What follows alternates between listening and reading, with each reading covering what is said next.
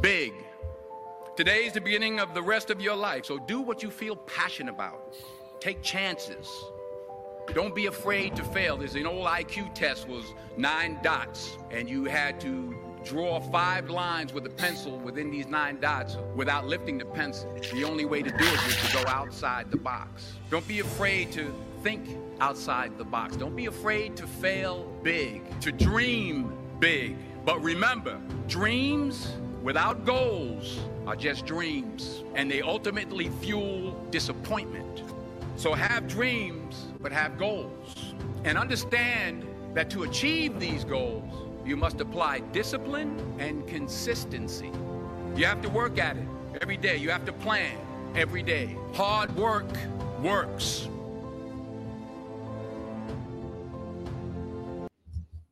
What's up, everybody? This is Joshua T. Berglund. You are watching Gratitude Unfiltered on the Live Mana Worldwide Multimedia Broadcast Network.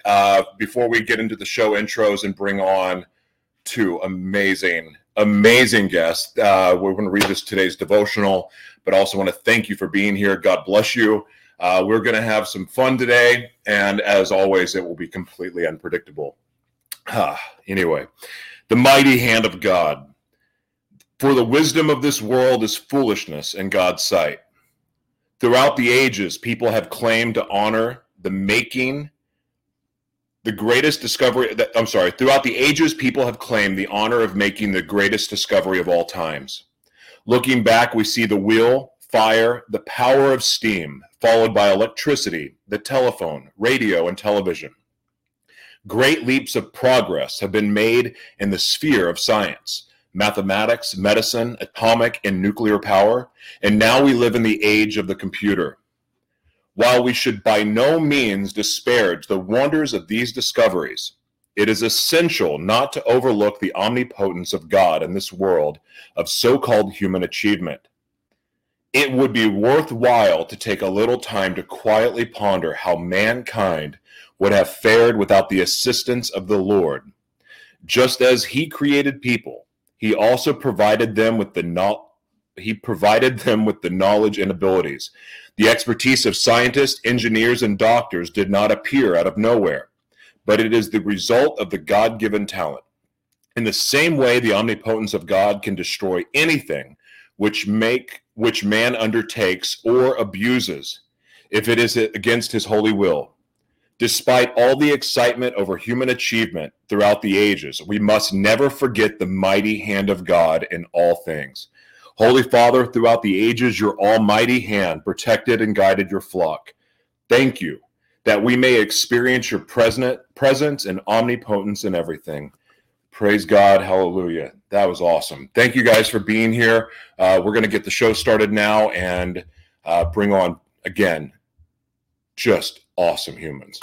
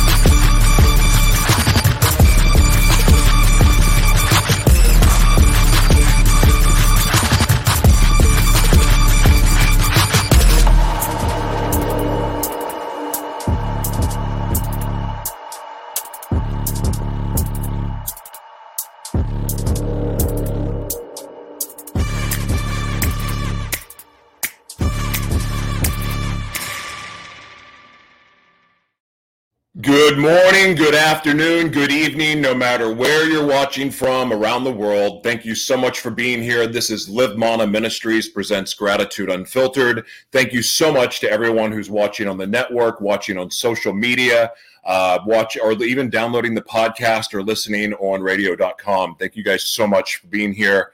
I'm so excited about, I know one of our guests, but when she asked, she goes, well, can my sister come too? I'm like, you know what? there's got to be a really special reason for this, because I know one of our guests.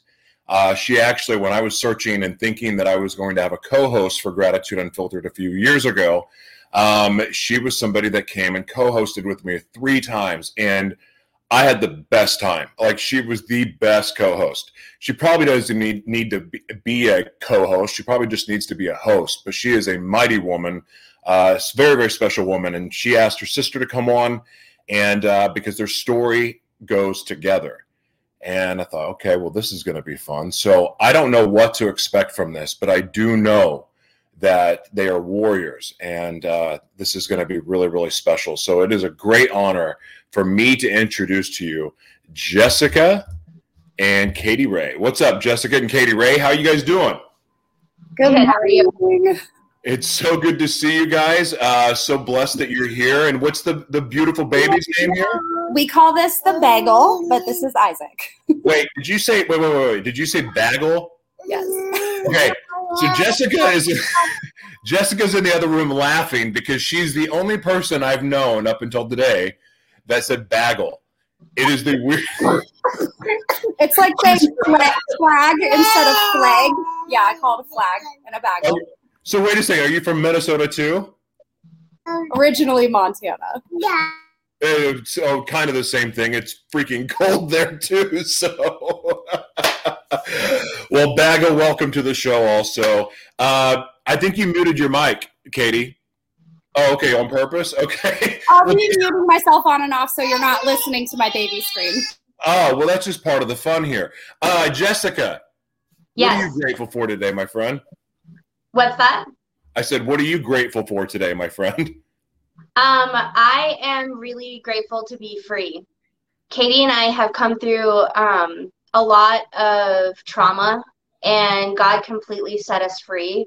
And so I'm just really grateful to be walking in freedom with him and learning how to just walk out the progression of freedom while you're in this cyclical healing through trauma. Boy, you just told my story in about 15 seconds. And you basically just shared the true experience of following Christ, because that's what it is. Well done, Jessica. That was a beautiful, beautiful answer. Katie, what about you? Oh, man. There's so much to be grateful for, but probably just exactly what it is that God's called us to do with this healing.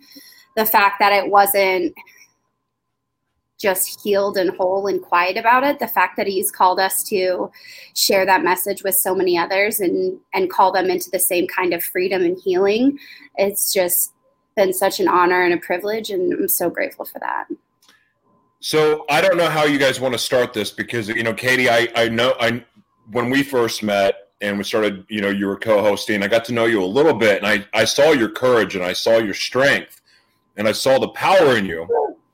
But I didn't know this story involved someone else that was right there with you. So I don't even know where to start. So Jessica, you want to start telling the story and like what's gone on, like how you got to this point to where now you guys have made this bold stand to share your faith and how you've overcome all over the world?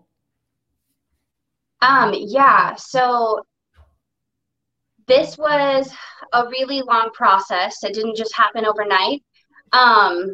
Katie and I have both experienced childhood sexual abuse at the hands of our family members. I experienced sexual abuse from my dad, and that lasted for 10 years when I was a little girl. And the first time that I told anyone about it, like, our parents manipulated me into silence. And the first time that I told anyone, I was 14, and it was my middle school pastor's wife at a summer camp, church camp. And when I told her, I asked her not to tell anyone because I was afraid of my parents and what would happen to me if they found out that I told someone. The abuse happened when I was 10, and then I didn't tell anyone until I was 14. So there was 4 years there that I wasn't or the abuse ended when I was 10 is what I should say.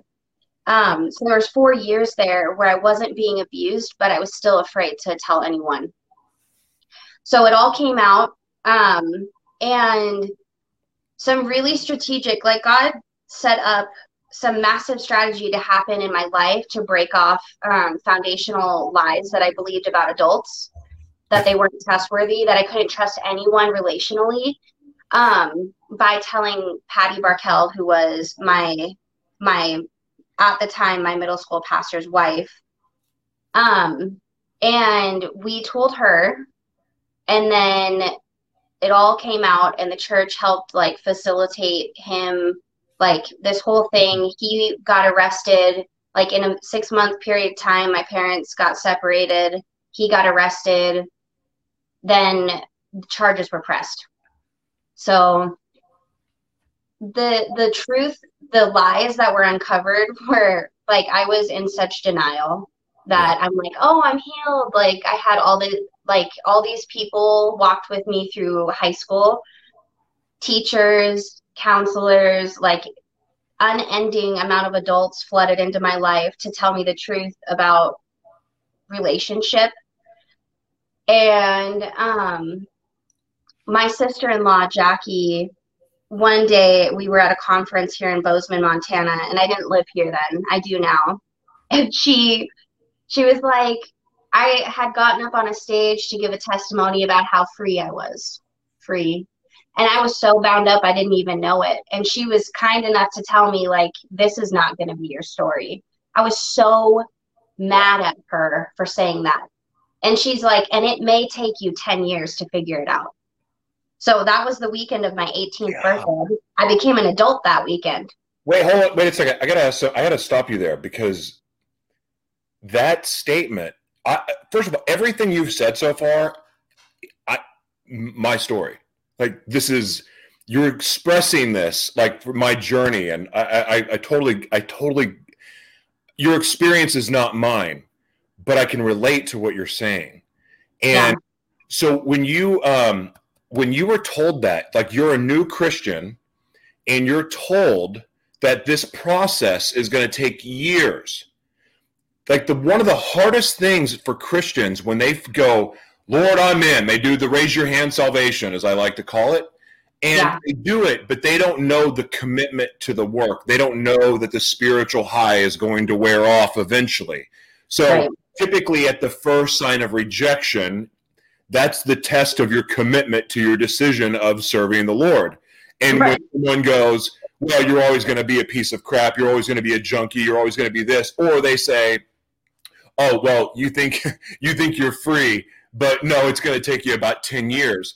As a new Christian, how did you respond to that? Because for me, if somebody would have said that, I would have been like, screw you, 10 years to get, no.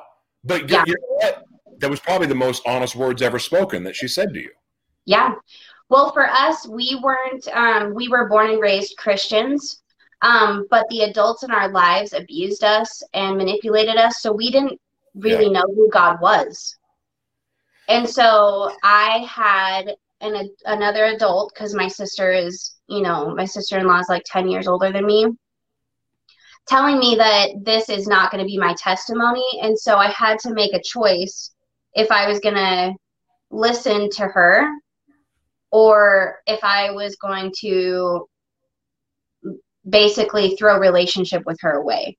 Yeah. Because at the time I still didn't trust very many people. Well, yeah. How could you? Because my skew of God was like totally screwed up, because the man who was molesting me was also doing devotionals every morning. Yeah, that's got to be confusing. It was definitely like he was not a good representation of like God, who God is, where God was, and how he was operating in my life. So how does Katie factor into this? Was the same thing happening to you, Katie?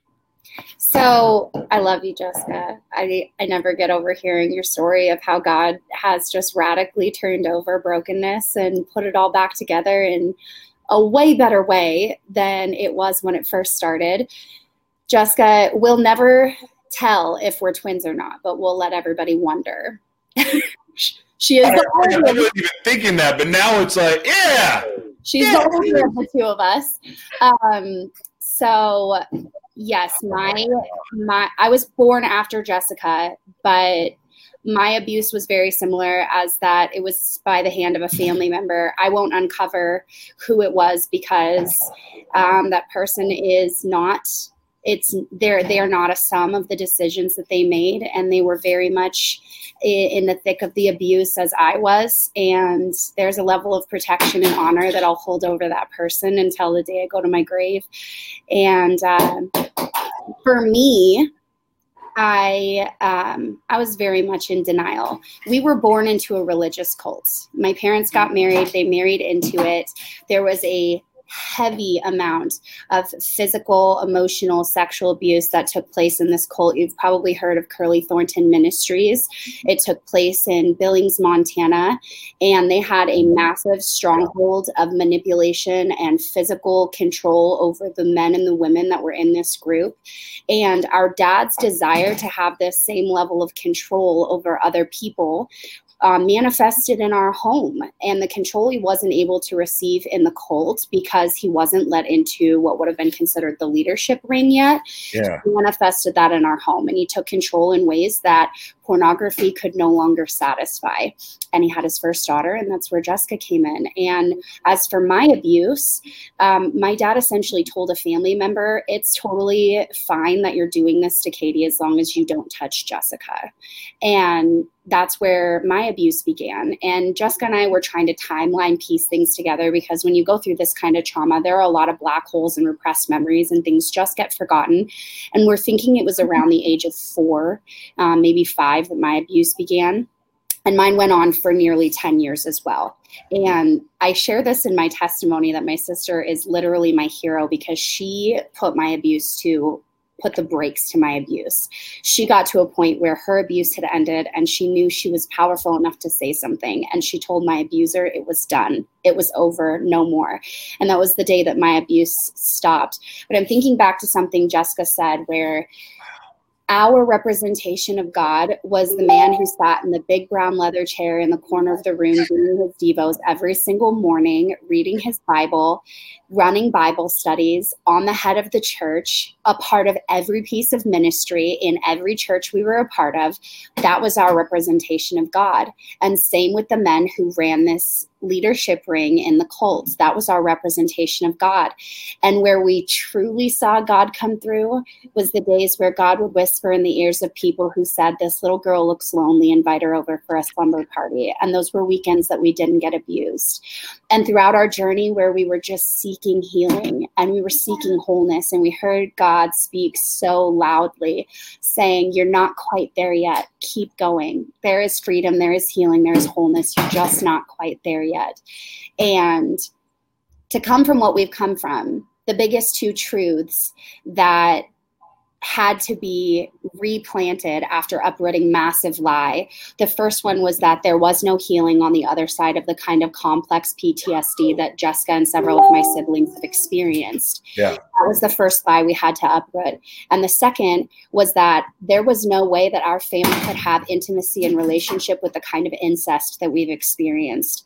Yeah. And again, we have shown therapists around the nation that they consider our family an enigma because of the kind of abuse that's happened in our family, and all of us are intimate in relationship. Healing gets the final say. And when I tell you there is absolute restoration and freedom on the other side of the kind of abuse and trauma that we've experienced, and it's only because of God. Yes, therapy, top notch. That stuff did some work in me, but it was only Jesus that bridged the gap between the brokenness that was created by incest and the freedom on the other side where shame doesn't live here anymore. Amen. Man, that is powerful. So I want to get into the being molested has this way, especially as a child, that because I've been there too, not in the same way that you guys experienced, but the mental effects that it puts on you, the trauma, the splits in your personality. Like, talk about the mental health aspect, or how about this, the mental health journey that you've gone on, Jessica. Like, I'm shocked that you would not been, and maybe you have, but like the diagnosis of DID or BPD because of that level of trauma? Like, have you been diagnosed with anything psychologically that you get to overcome, or you have been delivered from also? I mean, I haven't been diagnosed with anything, but I'm not trying to laugh, but that's exactly what my response would be, is just that. Okay. So in the past, my husband would testify that I was, he would call me Jekyll and Hyde. That was like my nickname. Like, okay, some of you might be judging him for calling his wife Jekyll and Hyde, but I really was. Like, I was nice one minute and then a psycho the next minute. Like, just, I would be off the rails emotional. And it's because I was getting triggered constantly. Like, I got married and I still did not have the level of healing that I do now when I got married almost 10 years ago. And Justin, that's my husband, had to walk through so much with me. Like, he ended up experiencing trauma because of me, because he did not know or sign up for the level of trauma. He didn't know where I was at, and I didn't either. And so when we got married, I instantly it was a whirlwind. I didn't believe anything he would say to me. It was like he would tell me something and I would immediately think, you're lying to me. Yeah. And I was really insecure about myself and I didn't know who I was. I had all these ideas of what I was going to do in life, and that's where I felt like that's what I could control, the direction to take in life. The one thing I can control is like what I do with my career. Yeah. And because I felt out of control in every other aspect of my life. Like, there was a time when I wouldn't even share my food with my kids because I felt like I had given every piece of myself away throughout life. Like, everything was taken from me, but the one thing you can't take is what's on my plate. Golly, all this is so familiar. So powerful. Oh my gosh. And so relatable. Yeah, I'm really curious. I want to ask you questions about, like, now all of a sudden I want to focus on you and not Katie, and I want to know more about Katie too. Because I feel it's weird. Like, let me ask you something. Do you tend to have women have really amazing intuition anyway, and the greatest crime a man can ever do is rob a woman of that. But let me ask you, do you have like supernatural, now that you're walking in the light and you've been restored, do you feel like you have a supernatural sense of where you can see or feel people just like you? Absolutely. Yeah, isn't that weird? It's really fun to be in a room surrounded by giants. I don't feel strange or like, I mean, when you know people have been through some stuff and they're on the other side, I'm like, hey, I see you. I know who you are. Yeah. Yeah. It's exciting. Yep. Because and that this is so cool that you're seeing it, because so much of Gratitude Unfiltered is most of the people that watch have been sexually abused, but whether it was a family member or a friend or a neighbor or a stranger, or people that have battled drug addiction or prostituted themselves or have been killers and drug dealers. Like, this is who's listening right now. Yeah. And like every single one of them, like, the theme of this is that it doesn't matter what you've been through, because all of that crap that you guys have gone through, God is using now for good. Yeah. It's not exclusive for you two or me. It's for everybody. Oh, yeah. So let me ask you something. This is maybe the most insane question I've ever asked, but are you grateful that you were molested? Is this for Katie or me? Both of you. Personally, go ahead. Okay.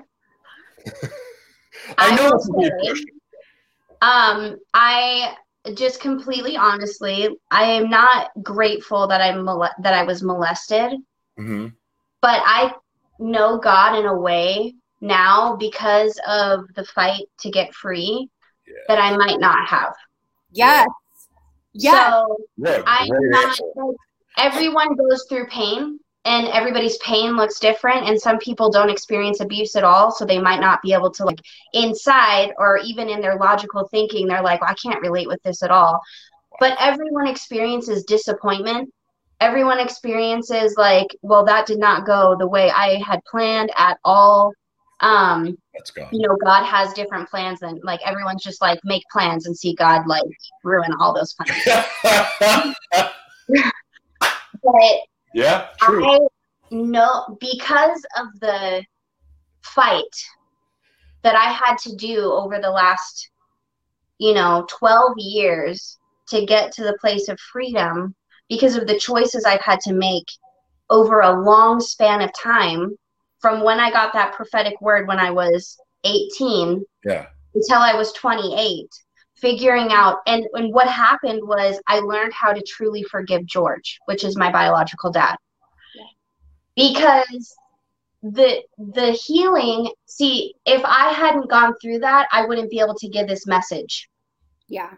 Mm-hmm. Everyone gets to carry an amount of authority at the point where they come to a place and they step into who God has called them to be.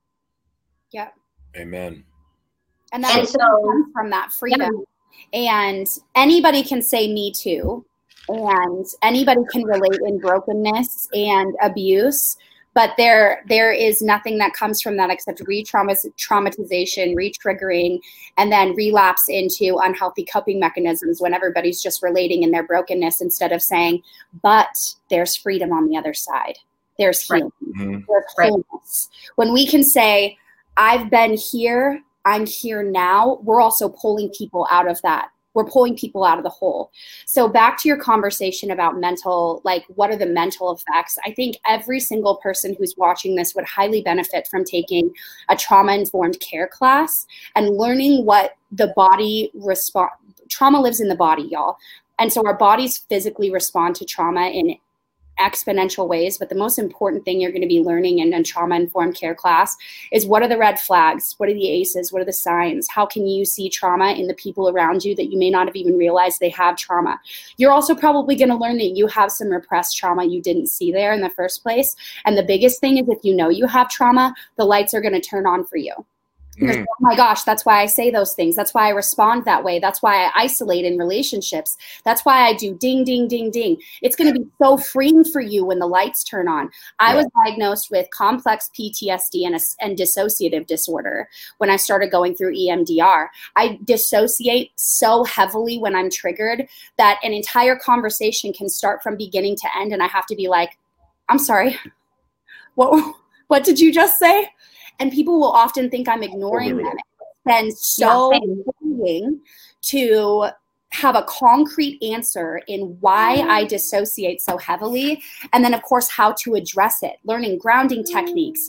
Learning how to be more in response to my triggers and not spending so long in a cycle of these trauma-related behaviors and these unhealthy coping mechanisms, because I would get triggered and I'd be in an unhealthy coping mechanism for months. You know my story. I was a drug addict and an alcoholic for a decade. I just hit my 10-year clean a few months ago. And that was 10 years of dissociating. That was 10 years of running from the brokenness that we had experienced. And finally I said, no more. I don't recognize this girl anymore. I don't want to be her. But the truth is, you can't pour new wine into old wineskins. And God knew he was going to pluck me from that body and pour me into a new vessel. And those are the people you're seeing sit here today. Like, God poured brand new wine into new wineskins. And we've had just the most amazing pleasure of being able to educate people, because what we're doing is so beyond just sharing the testimony of God's freedom and healing.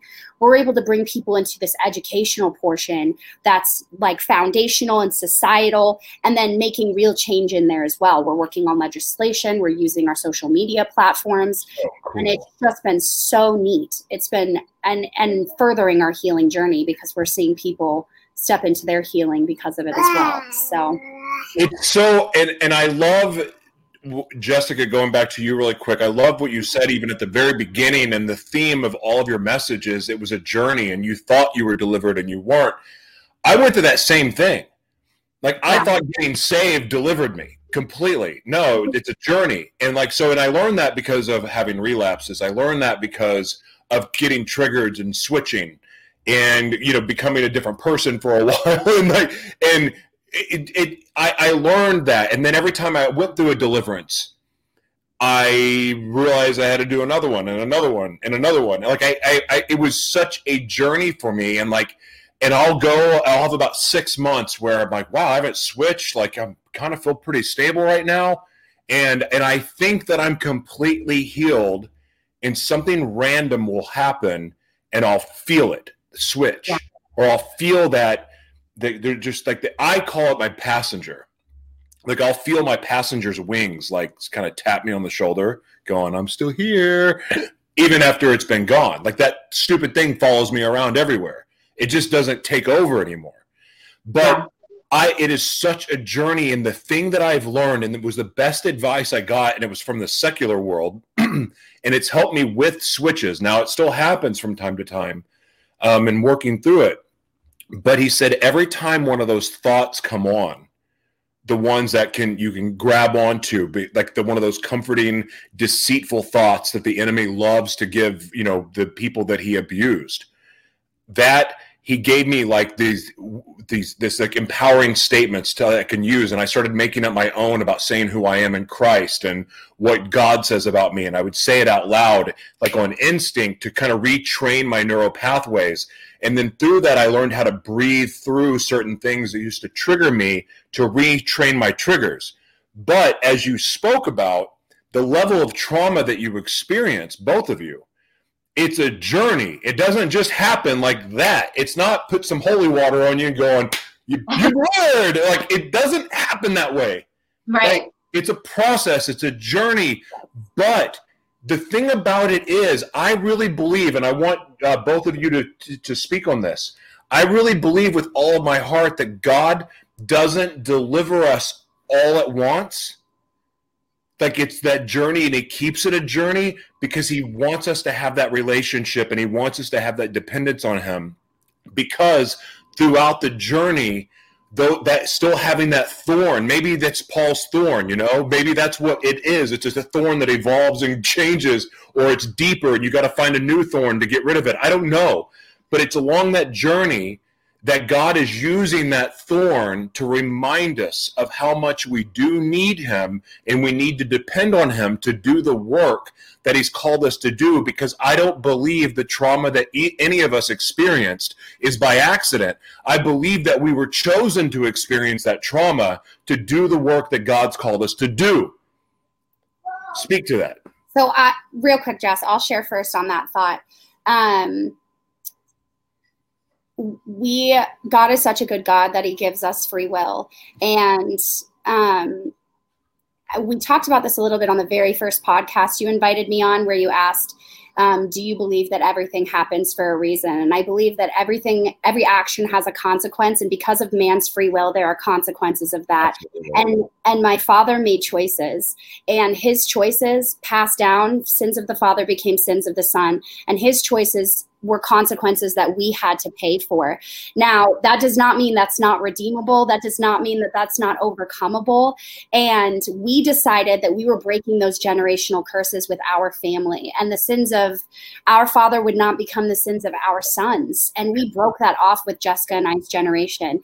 Now, as far as healing being a journey, it is absolutely not linear. And for anybody listening to this who thinks, man, I was just triggered watching this video, I must not truly be on my healing journey. Lies, rebuking it in the name of Jesus. You absolutely are on your healing journey. I want you to know there are triggers in healing.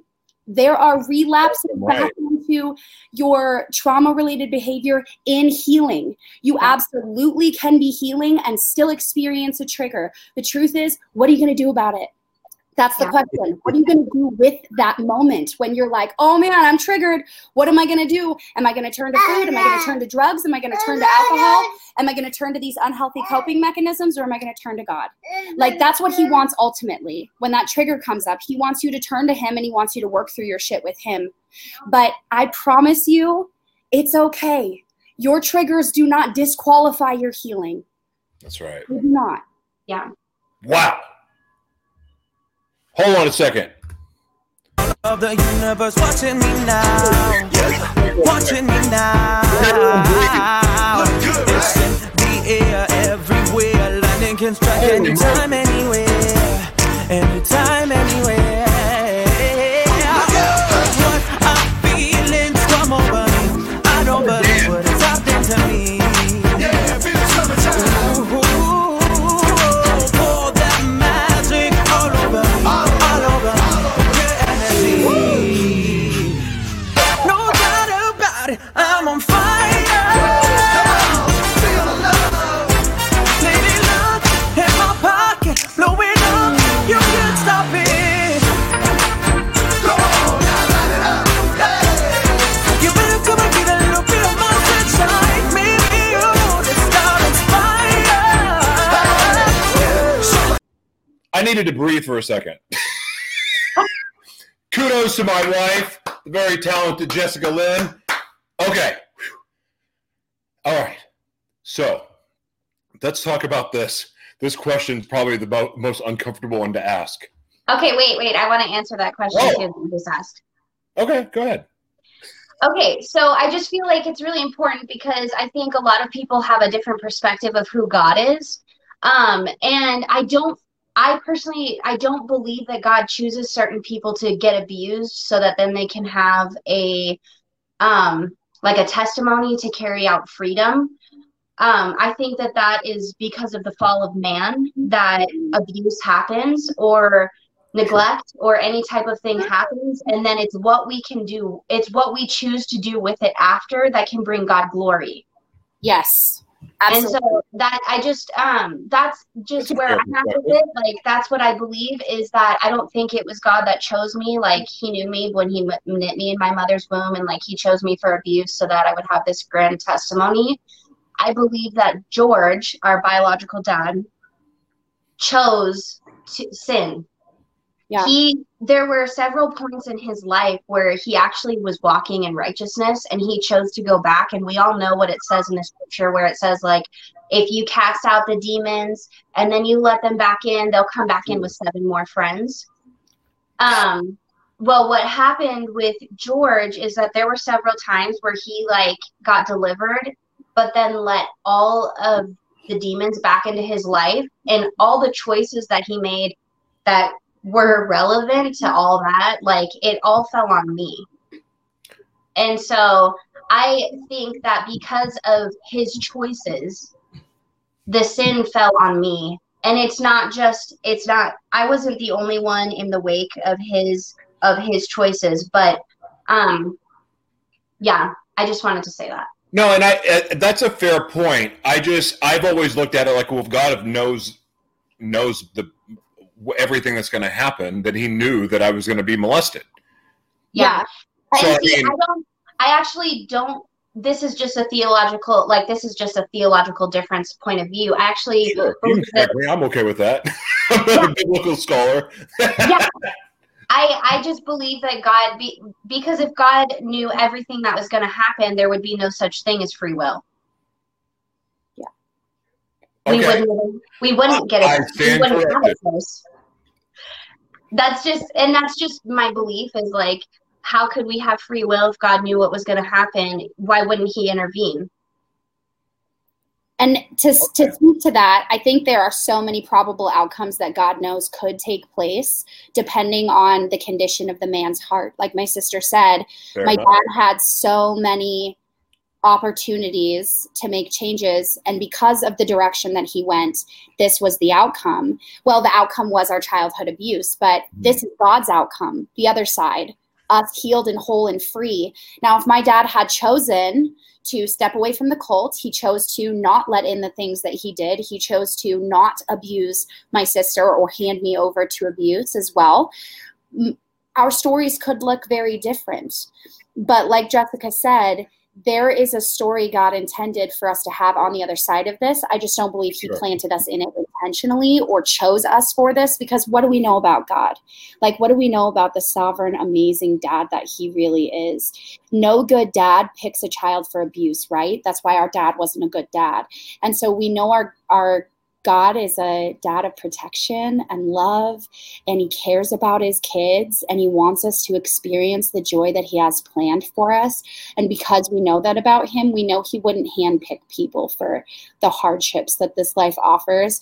But because we live in a fallen world and the sin of man, we unfortunately experience the aftermath of that free will. Yeah. Fair enough. I appreciate that point. I really do. And it doesn't, this is really not even a thing of being right or wrong. I do respect what you're saying a lot about. I want to ask you, I do, hold on, I got to say this part. I do disagree, because I do believe there's each one of us are like, we have a set of predetermined skills and what our gifting is going to be when we're born. Yeah. And those gifts. Yeah, I agree with that, hands down. Like, so that part of it makes me know that God knows that we're going to experience what we're going to experience. And because he doesn't have dominion on this earth, like we have the authority of the devil. This is the devil. We live in the devil's world down here. Like I feel like God knows what's going to happen, but he gave us the spirit inside of us is what allows us to overcome and shows how we're going to use it. And we get that choice. So, and again, it doesn't matter about being right or not. It's a different viewpoint. But the point is this: the one thing that we can agree on is that in Christ, the outcome is guaranteed, and that is victory. Yeah. That in Christ, we can overcome anything. We can overcome, it doesn't matter what pandemic is going on. It doesn't matter what trauma we've experienced. In Christ, we are victorious, period. Yeah. And all of those dreams and visions we have of the life that we can live, that is God showing us what's possible in him. Yeah. That I know we agree on. So I'm going to ask you something, and this may be uncomfortable, but the reason I have a very specific reason I'm asking it.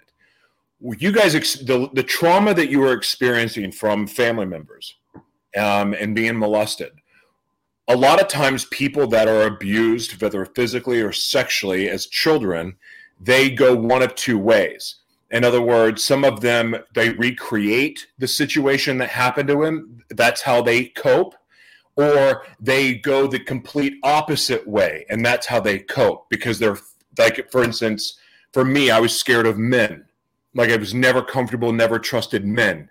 Yeah. And I didn't know what to do about that. So, well, I was skittish and ran away. And then when I started using drugs, all of a sudden the nightmares turned to fantasies. And then I went the opposite way and started recreating what had happened.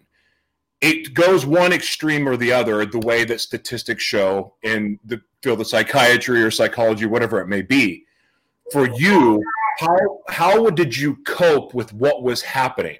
You don't have to go into specifics. I don't want to trigger, but how did you work through that? Because there's a lot of people here right now that reenacted what had happened to them in some way.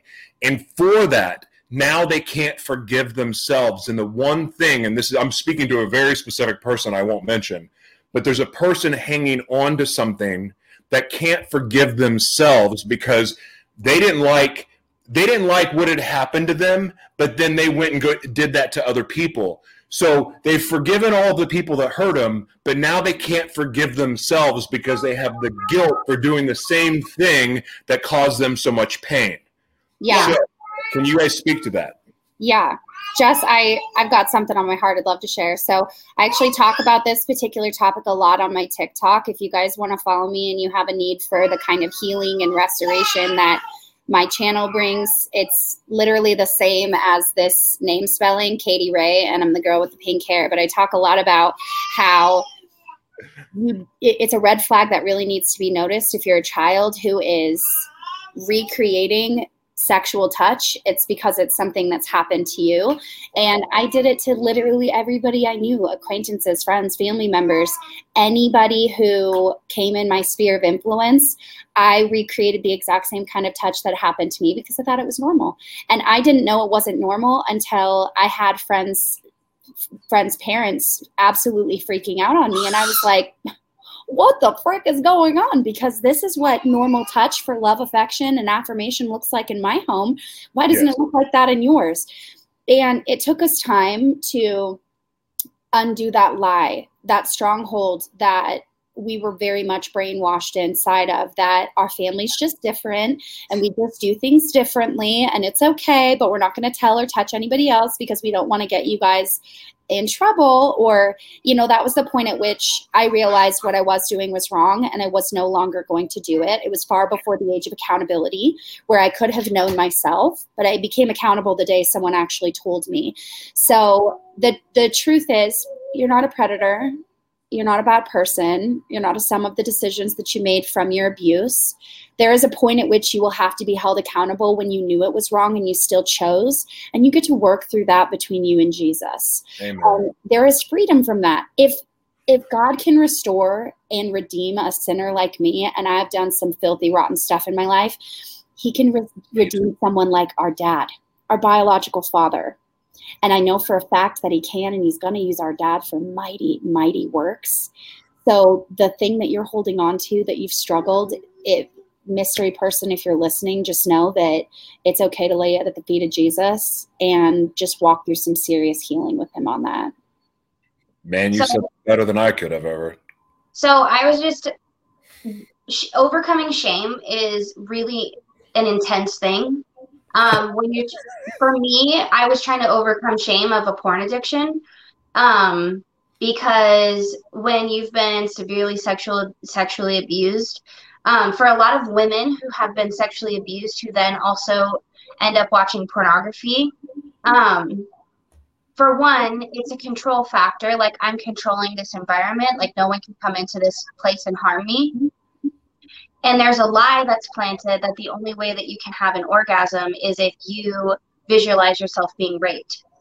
Yeah. And not everyone who's ever been sexually abused struggles with that. But I read a book by Dan Allender, and I thought I was the only one who ever experienced that, and realized that that's actually quite common. And so I had to overcome some major shame with this porn addiction that I had. And one of the ways that I overcame it was by asking God how he sees me. Oh, wow. Like, what identity ministry. Like, what's the truth about me? Like, yeah. And then I would just write it down, even if it's just one word answers, like, I am loved. I am forgiven. And in the word, it says that when we ask God for forgiveness, he throws our sins as far as the east is from the west. And if the east is from the west goes on for eternity, like, we don't know how big space is. But God doesn't remember it anymore. And so how then can we be a greater judge than God in our own life? Yeah. So good. Dadgum. You bring the fire, sister. You're so calm and unassuming, but everything that comes out of your mouth is just Holy Spirit, man. Wow. Jesus. Jesus, indeed. That is, you said something about the believing that like visualizing being raped. Yeah. That, for me, one of the greatest struggles for me is that I couldn't have sex without, it became a thing where I couldn't do drugs without needing sex, and I couldn't have sex without needing drugs. But a lot of it had to do with the scenario that would play in my mind over and over and over and over and over again. Like, that was the thing that I had to go back to. And there was this safe scenario that my mind had imagined that it needed to be able to feel safe in having sex. Yeah. What a freaking lie that is from the enemy, because it ruined it's to this day, and I've shared pretty openly on this show, like, it's a wrestling match with me to have a healthy relationship with sex. Being married does not help my healthy attitude with sex. Like, right. I'm madly in love, and I'm committed for the first time in my life, and I'm happy, and like, I have my best friend, and I have a family, and like, it's all wonderful. Yeah. The devil still likes to try to make me believe that I need things a certain way to make it a certain way, and for it to feel safe, and for it to be normal, and it's like all a lie.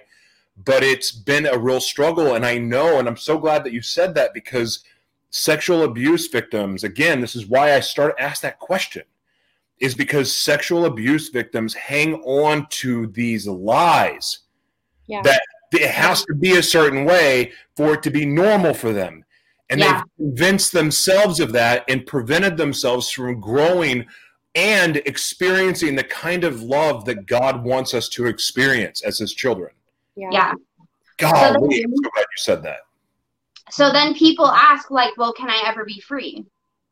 Like, is this it for me? Is this what I'm always going to experience? Yeah. And let me tell you something. Tell it. 2 years ago, when I was on my 28th birthday, this was the 10th anniversary of the prophetic word when I was 18. God said, do you want to know how I see George? George is my biological dad. Mm-hmm. And I swear at God, I'm just going to be really candid with you guys. Like, he loves me still. I have to apologize later. We have a great relationship, even though it might be a little toxic on my end.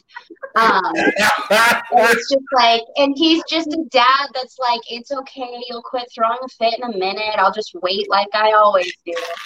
And so, of course, I told him no with swear words, lots of swear words, and, like, had my conniption, like, and a little bit of a panic attack.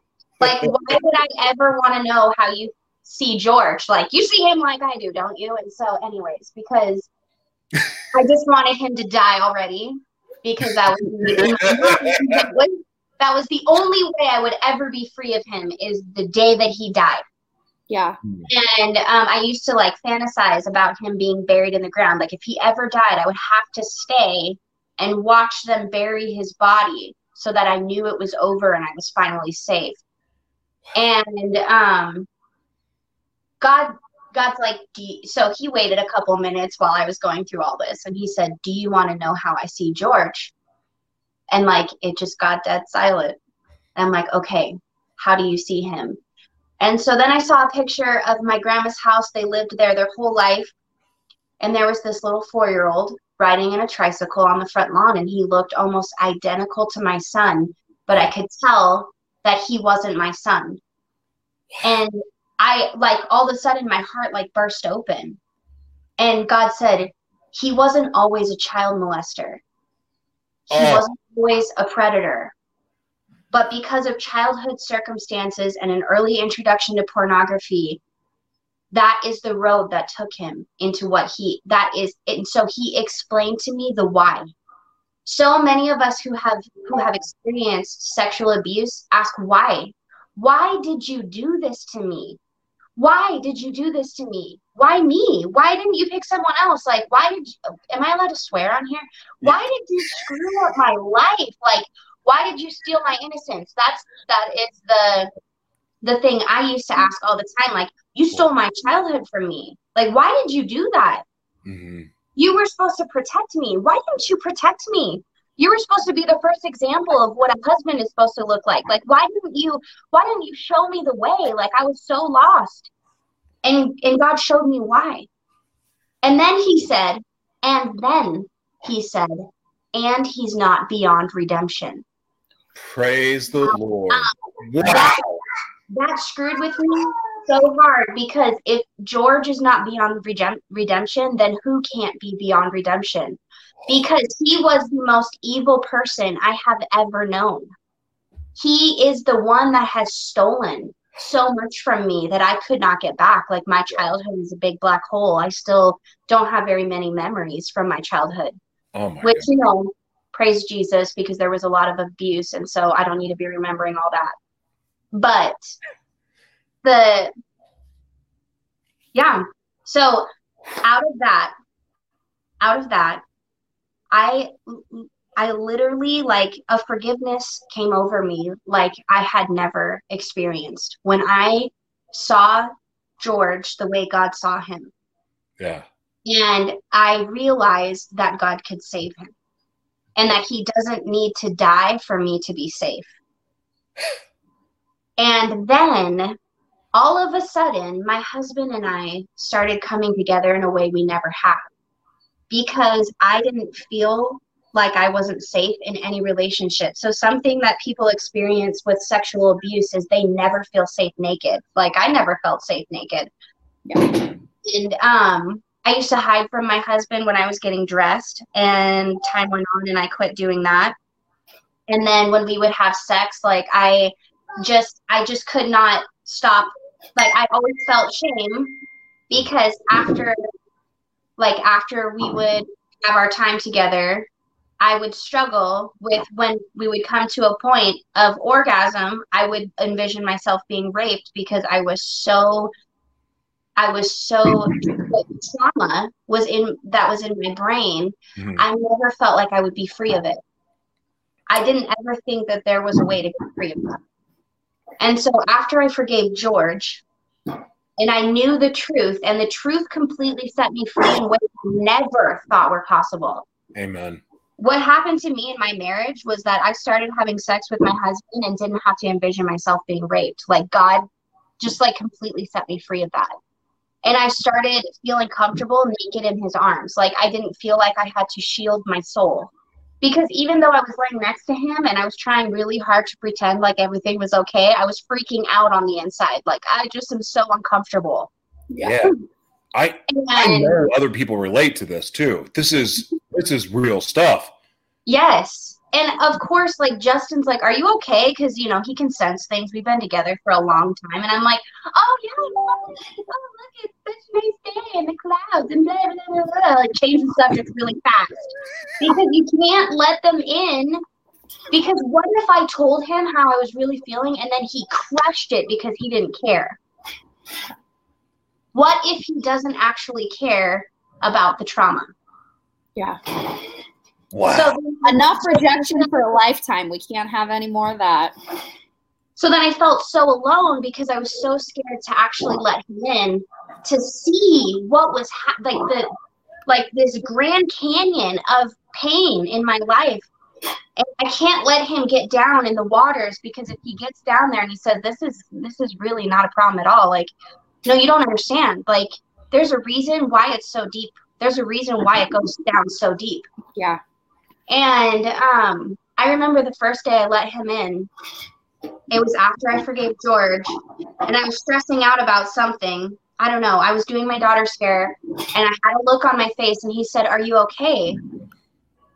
And instead of saying, oh, no, I'm fine, I actually told him, like, no, I'm stressed out about this. And he's like, it's going to be okay. And I got you. I can help you with that. And all of a sudden, just like that, the lie broke off my life that Justin that it wouldn't be a problem, like that it would not, like he wouldn't care about me. Yeah. And so I started, it was practice. I worked for like 2 solid years that every time I had a problem and he was like, are you okay?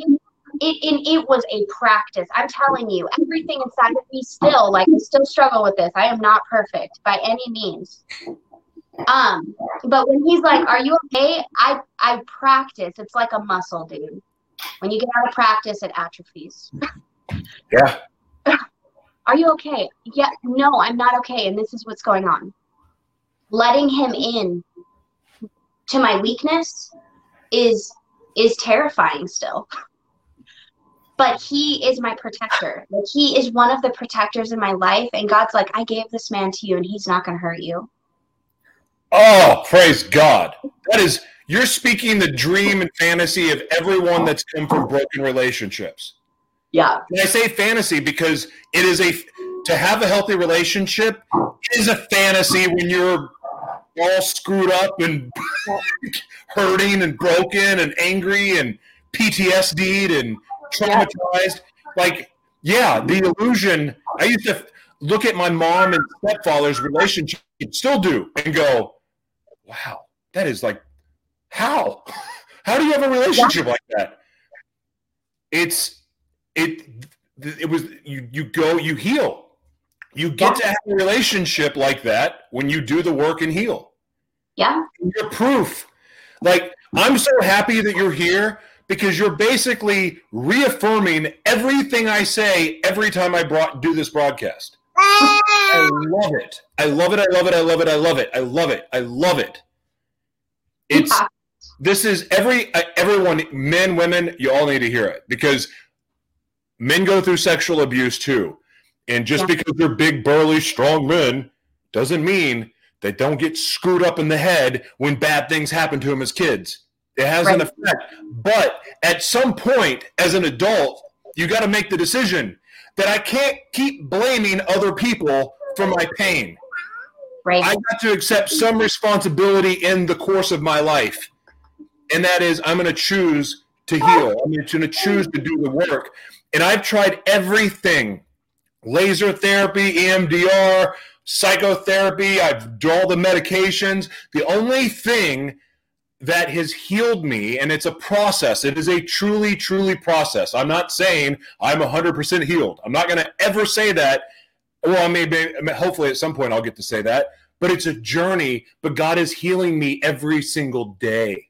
And the more I pursue him, the more I seek a relationship to understand who is Jesus and what is my relationship to be and who is God and what is it that I'm here for. The more I seek those answers, the more I seek to understand who Jesus is to me, for me, through me, all of it, the more I heal. Yeah. It's nothing else, but I can honestly, God, say it. It's the only thing that's doing anything of any good in the healing process of my life is my relationship with Jesus and what happens through that relationship with Jesus. Same. Wow. Ladies, you freaking rock. I could talk to you for hours because I love everything about this. I had no idea where this was going to go. I didn't know about the incest. I didn't know any of that. But I just knew that we had to have this conversation. And I am beyond grateful for both of you for being so vulnerable and so powerful, so inspiring, and honestly delivering probably the most powerful message of healing that has ever happened on this show. I'm so grateful for both of you. I want to give both of you the floor one last time, and we'll close it out. But Katie, we'll start with you. You can plug anything you want, say anything you want. The floor is yours. Thank you so much for having us. We're grateful every time God says, go and speak, because we know that lives are getting changed when we do through God's message. And we know that there are people who need to hear what it's like to be bound up in bitterness and brokenness and unforgiveness. And when God says move and we say, we'll go, we know that there are people whose lives are getting changed. And so we're just grateful for the platform to tell our story. It's really his story, and the fact that he put such a burning in our heart to help other people experience the same kind of freedom. It's very exciting, and we're just really grateful to be here. Thanks for having us. Well, thank you. Jessica? If you're listening and you think that you're too far gone and you're too far beyond repair, there's nothing that could save you at this point, that's not true. That's not true. God loves you so much, and he brought you here right now on purpose. Yeah. You heard all of these things on purpose. Wow. I wish you guys would take over the show Grace Unfiltered. Yeah. I have a show on TV for you guys if you guys want it. Yeah, you are. Look, you are the definition of Grace Unfiltered. Both of you. So just pray about it. I already have it. I have the social media pages for it and everything. If you guys want it, we can talk about it. You're a gift. You're a blessing. I just adore both of you, and you're welcome back anytime. Thank you. And I mean what I say. Please pray about Grace Unfiltered, because I think you guys would be perfect for it, and I would love to give it to you. So anyway, thank you for being here. God bless you guys, and see you soon. Thank you. Thanks, everybody. I do hope they say they want to do Grace Unfiltered. All right, you guys, that was amazing. Please share that. I don't care what you've been through in your life. I care, but hold on, let me finish the sentence. I don't care what you've been through in your life. Like, that message applies to so many different aspects. You don't, not whether you're molested, abused, cheated on, lied to, didn't get the job, didn't get the promotion. That whole message, forgiveness, grace, redemption, healing, that was amazing. I got nothing else. God bless you. If whether you watch late or just jumped on, please watch the whole thing. They were incredible. I pray and wish for favor all over them, because they are true world changers. They are God's. I look at people like that and go, they're God's chosen. What they've been through, no one should go through. But yet they're out on the other side of it, talking about what Jesus has done in their life. Praise God. That is an example why my faith is so bold, why my faith is, and I'm not perfect by any means. Like I shared on someone's show last night, like I still want to bite people's faces off. Praise Jesus anyway. Like, not, they are, gosh, that to me, that's what Jesus is.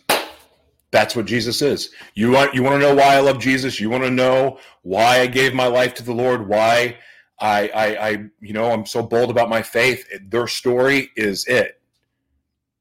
That's what Jesus does for people. Jesus is not some religious bullcrap, put you in a cage and have no life.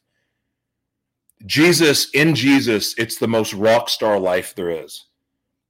It's the most awesome. It's the most freeing. It's the most joyful. It's the only life to live, because I've lived the other lives. I wouldn't trade my life today for anything. And it's because of Jesus. And they are the perfect testimony to that. Thank you guys for being here. God bless you. And we will see you tomorrow for Society of Kingdom Minds, actually, at 2 p.m. Central. God bless. Bye-bye.